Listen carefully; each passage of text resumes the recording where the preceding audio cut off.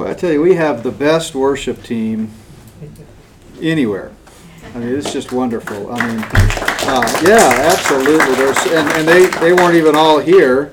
I'm especially fond of the keyboard player and the cajon player, which are my son and daughter. But they're all great, really, really good, and appreciate you always really helping us focus our thoughts. You know, Jeff and I talk a lot about a lot of things, but one of the things that's important to us is that we all realize that worship is not just the singing, that the whole service is worship, and indeed, according to Romans 12, our whole lives are acts of worship. So music is just one way to express our love for the Lord and to kind of collectively unite our hearts together as we think about the things of His Word, but it's my favorite. It's my second favorite part of the service every week.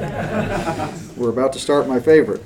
So it's been a while since we visited the book of Hebrews. You know, we've been studying Hebrews since I first started a year ago, and the series, of course, is called Trusting God in Trying Times, Unshakable Faith. And because of all of our exciting activities that we've had the last month, we've sort of taken a break, but we're kind of winding up this series. I've got 2 more messages this week and next week. And because it's been a little bit of a while since we've been in Hebrews, I want to take a moment to just recontextualize it and make sure we kind of understand the setting. Of course, Hebrews is written by an unknown human author. You know, the Bible, God's Word, was written by 40 different human authors over a period of 1,500 years in 3 different languages. You come to the New Testament, the 27 books of the New Testament, Hebrews was anonymous. We don't officially know who wrote it. I've suggested, as have many others, that the Apostle Paul is probably the most likely candidate, but we can't be dogmatic about that. But it was written in the late 60s A.D., roughly 67, maybe 68. If Paul wrote it, it had to be early 68 because he was martyred in the spring of 68.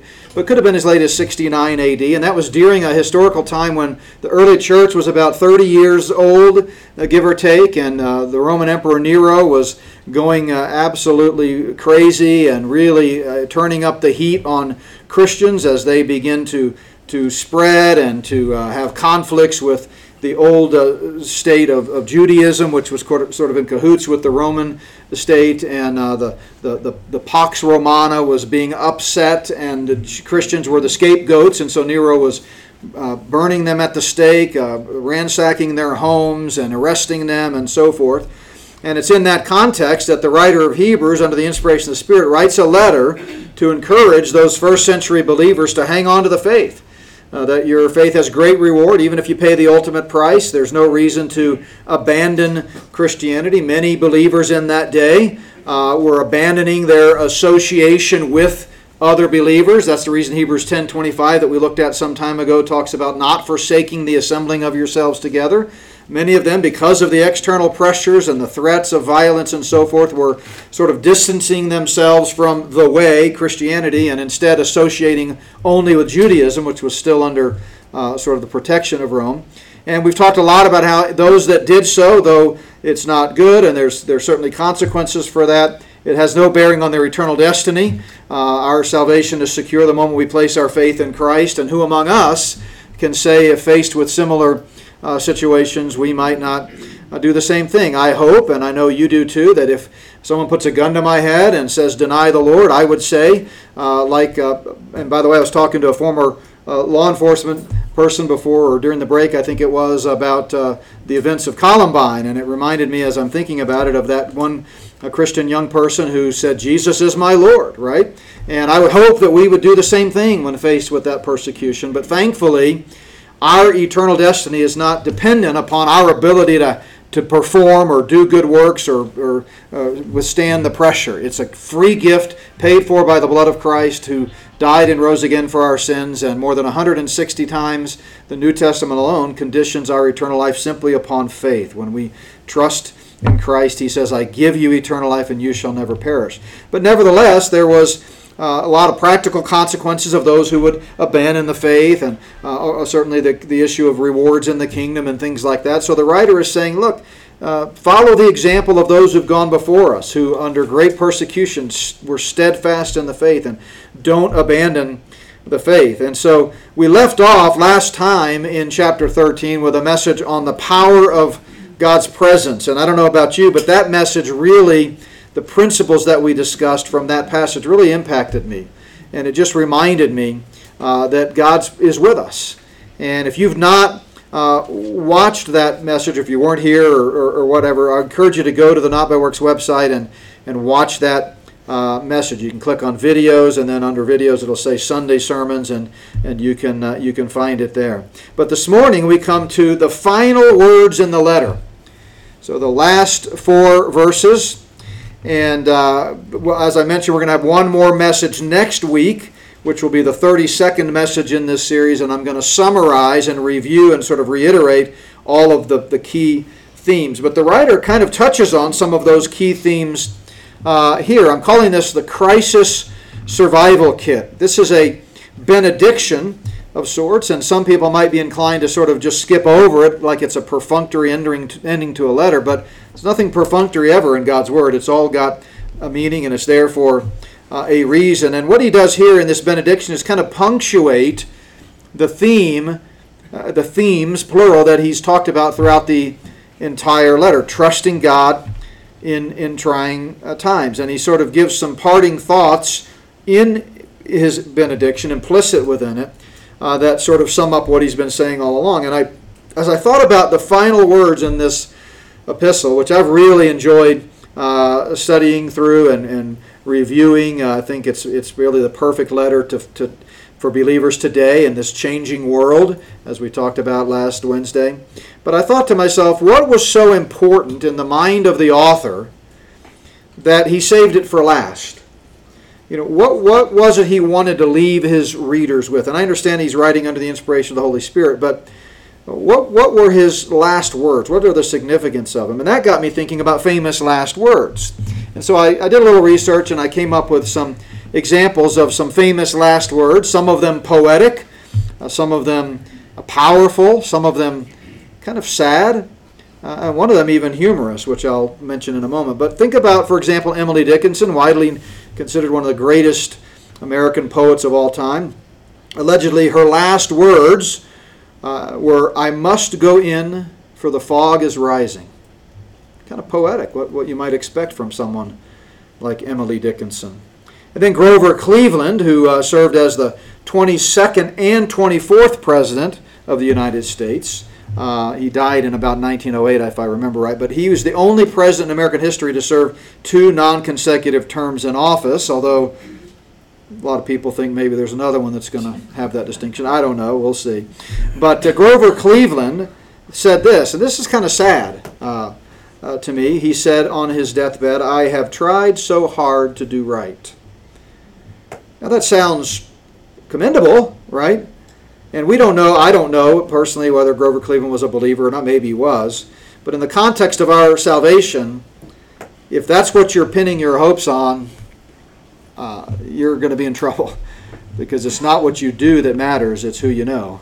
And the theme of our ministry that we've had for 22 years is not by works of righteousness, Titus 3:5, but according to his mercy he saved us. It's nothing we can do that can commend us before a holy God. We've got to receive Christ by faith. So that, to me, that one struck me as a little sad. Of course, Sir Winston Churchill's famous last words were in Churchill-esque form, "I'm bored with it all." Okay, well, wow. Yeah, wow, I know. We'll see. We'll see. Going way back, 16th century, Queen Elizabeth I, she made these poignant remarks: "All my possessions for a moment of time." Kind of convicting, really. When you think about time is short, the Bible tells us to redeem the times, and when that time comes, what will we be thinking? This one you may be familiar with. I remember this one well. Pistol Pete Maravich, a famous NBA and college player, played for LSU, but he was, after he had retired in 1980, I think it was, or 1988, he retired in 1980. In 1988, he was playing a pickup basketball game back at his old alma mater on campus at LSU, and he collapsed and ultimately died of a heart attack right there. But his words were, right before he died, "I feel great." Wonder how many people think that. Steve Jobs, founder of Apple, his last words, according to his sister, Mona, who was with him at his death, were, "Oh, wow. Oh, wow." Oh, wow. And then one final one that I thought was kind of humorous. If you can speak of humor in the context of death, I don't know, maybe it's gallows humor, literally in the case of this next example, I guess. But James W. Rogers, who was from Lubbock, Texas, was arrested for murder in Utah and convicted, and he was put before the firing squad. True story. And as I understand it, this was the last time the firing squad was used. This would have been in 1960. But anyway, so he's about to face execution. They've got him before the firing squad. They said, "Do you have any last words?" And he says, "Yeah, bring me a bulletproof vest." So, I mean, at least he was able to think on his feet, you know. And as I understand the story, they did not oblige. So, but in our study of Hebrews, we've been calling this unshakable faith, trusting God in trying times. And the author closes this letter with some famous last words. And these may well have been the very last words of the author himself, if in fact it was Paul who was executed again in the spring of 68. But for sure it's the last words in this letter. So as we come to chapter 13, verses 22 to 25, the last four verses in this letter, one of the reasons I chose to study Hebrews to begin with is because we were facing and still are a pretty serious world-changing crisis of our own. But not only are we facing a crisis as a world, and that hasn't changed, but every one of us individually faces a crisis. You come here this morning bringing untold burdens, unspoken burdens, that maybe others don't even know about. But life, essentially, in this fallen world where Satan is prince, is a series of difficulties and crises. We're talking about the world crisis right now on Wednesday nights. If you've not watched that message, I encourage you to go back and watch that at notbyworks.org, where I expose the great satanic reset. But all of us, as individuals, have certain burdens and trials and difficulties and anxieties. And how do we handle these? What are some tools that we can use for surviving trying times? That's what the author's been talking about all the way through this letter, and that's kind of what I see him expressing, sort of emanating from this closing benediction that a lot of people might kind of skip right over. I see at least a passing reference to 5 key resources for survival in these final 4 verses. The first one is this: warning. A warning is in and of itself a resource. If you stop and think about it, have a lot of things in life that serve as warnings, right? If you have a smoke detector in your house, that's a pretty key resource for surviving a house fire. If you have, we have the FCC warnings, we have alerts that we all get on our phones with weather alerts and things like that. A warning can be a great resource, and the writer summarizes the warning of the whole letter. He sort of sounds the alarm once again. He indicates there's an urgency to what he has written. The crisis they were facing was a significant one. It was an urgent one. People were literally dying for their faith. People were literally being told they couldn't gather together in homes to worship the Lord. And there was also an urgency to the way in which the author exhorts his readers to respond. So you have the urgency of the moment, and then you have the urgency of his instruction of how to handle this crisis. A lot of people give up when they face a crisis. They throw in the towel. They lose the will to fight. And there's an urgency here that this writer says, look, hang on. Hang on. We've been conditioned through a series of influences in at least in our Western world to be more passive, to not react normally and naturally when basic human rights are violated and constitutional rights are violated. We've been beaten down so much that a lot of people just tend to give up hope, and they feel there is no hope.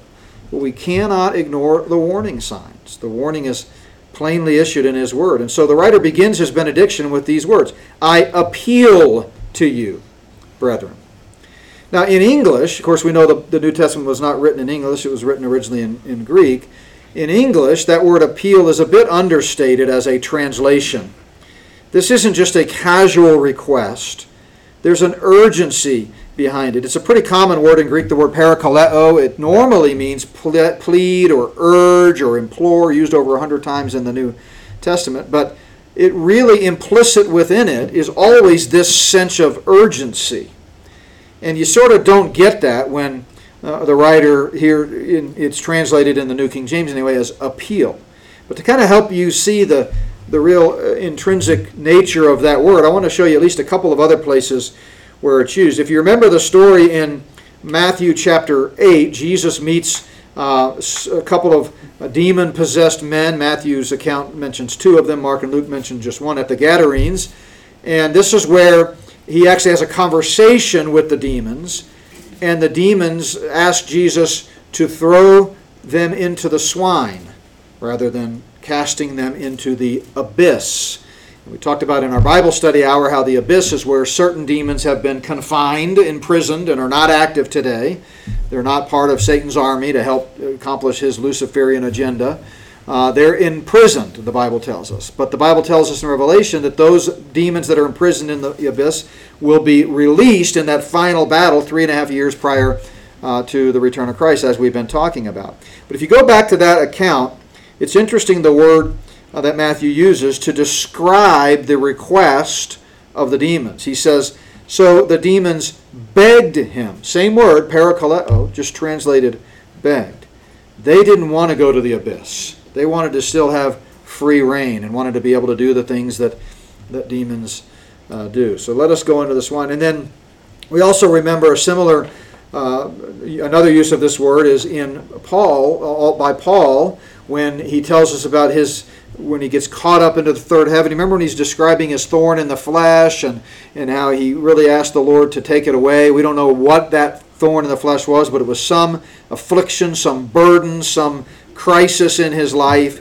And in 2 Corinthians chapter 12, Paul says, concerning this thing I pleaded with the Lord 3 times that it might depart from me. That's parakaleo. It's this urgency. We see it time and again. Again, it's a pretty common word.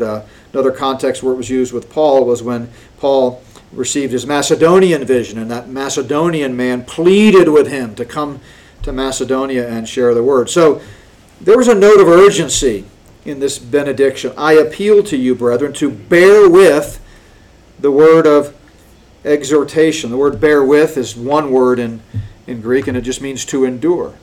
And perseverance or endurance has been an underlying theme of all 13 chapters of Hebrews. That when facing a tough time, we need to not throw in the towel. We need to endure. Great is your reward. God is a rewarder of those who trust Him. Enduring, unshakable faith. But he says, bear with what? This word of exhortation. What's he talking about? He's talking about the whole letter. Now, you can't see it in English, but the word exhortation has the definite article with it. So if we had a wooden translation, it would be, bear with the word of the exhortation. What exhortation? The one that I've just been talking about. And so you see here, right at the beginning of his benediction, essentially he's saying, this is important. What you're facing is a crisis, I get it. But what I've been telling you is of great importance. Don't ignore it. And then he actually makes a further appeal here at the end of this first verse when he says, for I have written to you in few words. Now, I mean, as we look at this in English, that might seem kind of strange. Few words, you know. It's kind of like the preacher sort of, you know, defending himself at the end of a long sermon. You know, my sermon wasn't that long, you know, that kind of a thing. But no, I don't think that's what's going on here at all. He's being literal. You have to understand that, as I said, the Bible wasn't written originally in English. The original Greek of Hebrew has 4,953 words. That's short. I looked up the average reading speed of adults today, depending on, you know, where you're at. It can be anywhere from roughly 220 words per minute to 350 words per minute. So you do the math, you can read the entire letter of Hebrews in about 17 minutes. This wasn't a long letter. What he's saying is, you know, basically he's almost apologizing. He's saying, although this letter is short, what I'm talking about is vital. Don't let the shortness of my letter mislead you. This is important stuff. There's an urgency that he's talking about here. The warning has been sounded. So I think that's the first resource in our survival kit. And the urgency that he was talking about in the late 60s AD in the first century hasn't changed. There's still an urgency. In fact, it has intensified. As we've talked about in our midweek service, the Bible teaches in 2 Timothy 3:13 that things will get worse and worse until Christ comes back and takes the throne. And we should expect that. Depravity is a degenerative disease. Depravity doesn't get better with time, right? It gets worse with time. And although, as Solomon said, there's nothing new under the sun, the manifestations of sin are getting worse and worse and worse and worse.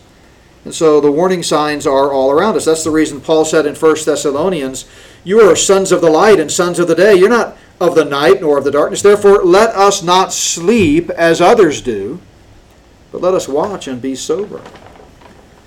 These are difficult times. Jesus himself, during his earthly ministry, was rebuking at one point the Jewish leaders, the Pharisees and the scribes, because, of course, they had long ago departed from the Old Testament biblical model and had kind of created a law unto themselves where they could pridefully claim to have dotted all their I's and crossed all of their T's and somehow be at the front of the line of the so-called righteous. Yet in reality, as Jesus exposes in his first major sermon, their heart was far from him.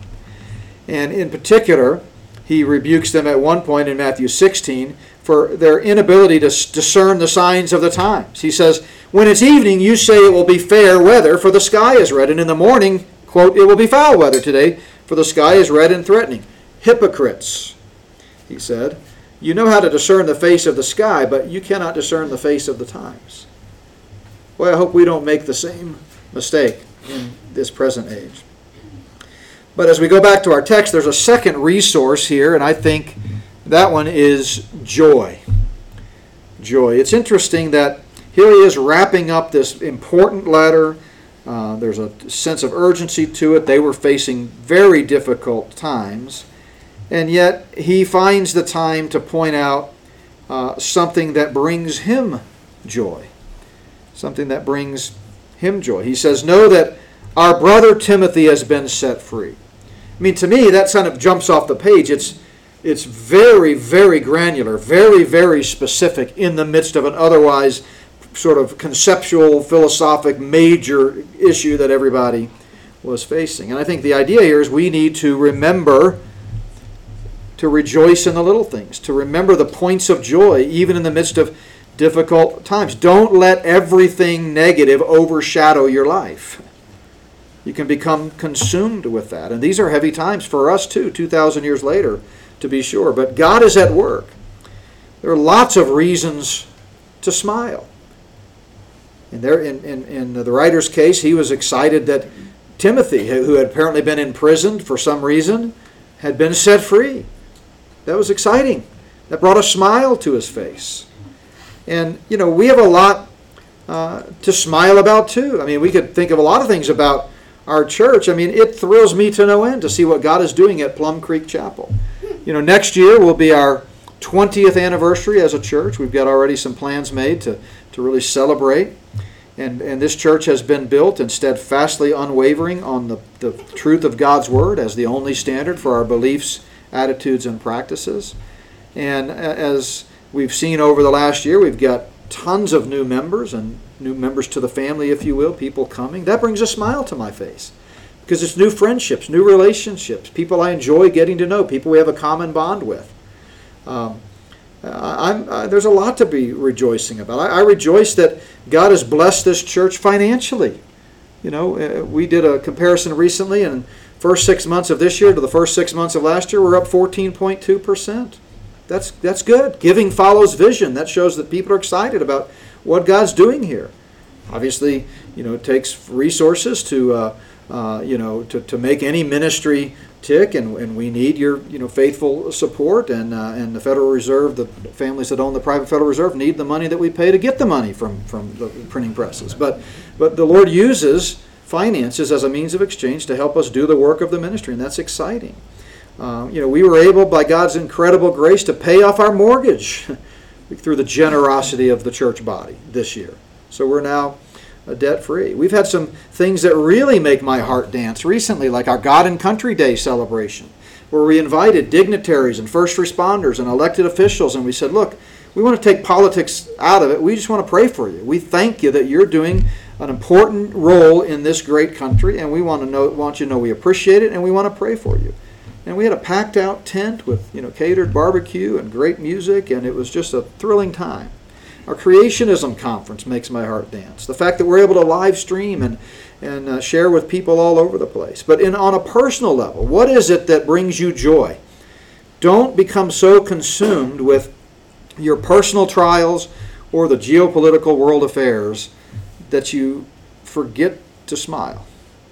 Now, we have a lot of occasions to smile around our house because our nearly 2-year-old granddaughter lives with us, and that just brings a smile on my face every time I see her, But hold a baby, sing a song, smile, do something to remember that we have a lot to rejoice about even in these great last days of deception. And that's what I think the writer is talking about here when he just sort of zeroes in. It's like he's writing, but he says, oh, by the way, guess what? Timothy was released. And I feel like he was writing that with a smile. A third resource in our survival kit is hope. Everything that we think about sometimes in the future seems to be gloom and doom. But that's not the record of Scripture. There's a lot of gloom and doom along the way, but there's also a great victory when the Prince of Peace takes the throne and rules in perfect peace and righteousness and judgment. And and the Bible tells us in Revelation 21, when he comes back, he's going to make all things new. So there are joyous things coming. There are things that we can be hopeful about. And the author knew that at any moment he and his friends could be carted off to the death camps. And yet he expresses hope in a future possibility. Notice what he says after saying our brother Timothy has been set free. He's making positive plans for the future. He says, with whom I shall see you if he comes shortly. What are you hopeful about? You looking forward to anything? That will help, I think, offset just the natural anxiety that any thinking human being these days would have as you look at the trajectory of not only our nation but the world. But you need to stop and think, what can I look forward to? For us, we're looking forward to our fall travel schedule with our ministry. We'll be doing a conference in Alaska and Minnesota and Dallas, and those are things I'm looking forward to. I know they may not happen, right? Things can go south in a hurry. We could get locked down again. But I'm not going to let that discourage me. I'm going to be hopeful. King David put it this way in Psalm 23, and who had more daily worries than anybody but King David? Warts and flaws and all. He was a man after God's own heart, and yet he said, I would have lost heart unless I had believed that I would see the goodness of the Lord in the land of the living. The Apostle Paul talks about hope in the book of Romans as a driving factor in our lives. He says, we were saved in this hope. See, our salvation is eternal. We get eternal life the moment you place your faith in Christ. It just so happens we're living the first so many years of it until you go the way of all flesh, or if the Lord comes back, if we're blessed to have that happen in our lifetime. But either way, the first so many years of our eternal life is in this old body sold under sin, decaying and getting old, and all the fallen world around us. And yet we have a hope. He says, hope that is not seen is not hope, for why does one still hope for what he doesn't see? But if we hope for what we do not see, we eagerly wait for it with perseverance. Hope is a key resource that we need to remember. In fact, in Romans 12, toward the end of this letter, the book of Romans, he connects hope with tribulation. He says, rejoicing in hope, patient in tribulation.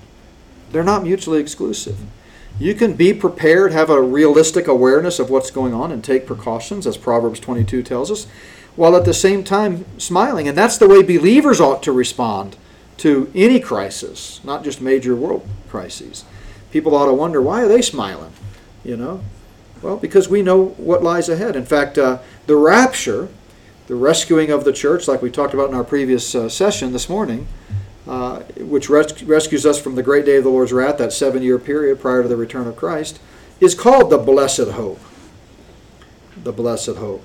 I've always wondered how people can mistakenly think the church will go through the tribulation. What kind of blessed hope would that be? Why would Paul call the reality that we're going to face untold death, persecution, martyrdom, beheading, seal trumpet, and bold judgments, the wrath of God being poured out, the wrath of Satan being poured out, the greatest earthquake ever, incredible comets hitting the earth, and plagues of locusts, and all the things described that are going to happen in that 7 years, and Paul calls that the blessed hope? No, the blessed hope is that we're going to be rescued at least before that. Now, doesn't mean we won't face difficulties like I talked about in the first hour. There's some unspeakable martyrdom that's happening right now. In fact, there are more martyrs for the Christian faith today than in any other time in church history. But at least we know we won't have to face the wrath of God. So that's hope. We've got some things that we can look forward to. Ultimately, the return of Christ. But where is your hope? Don't leave hope tucked away in some storage box right next to your long-term storable food and your supply of batteries, waiting to be used in the end of the world scenario. Pull it out now.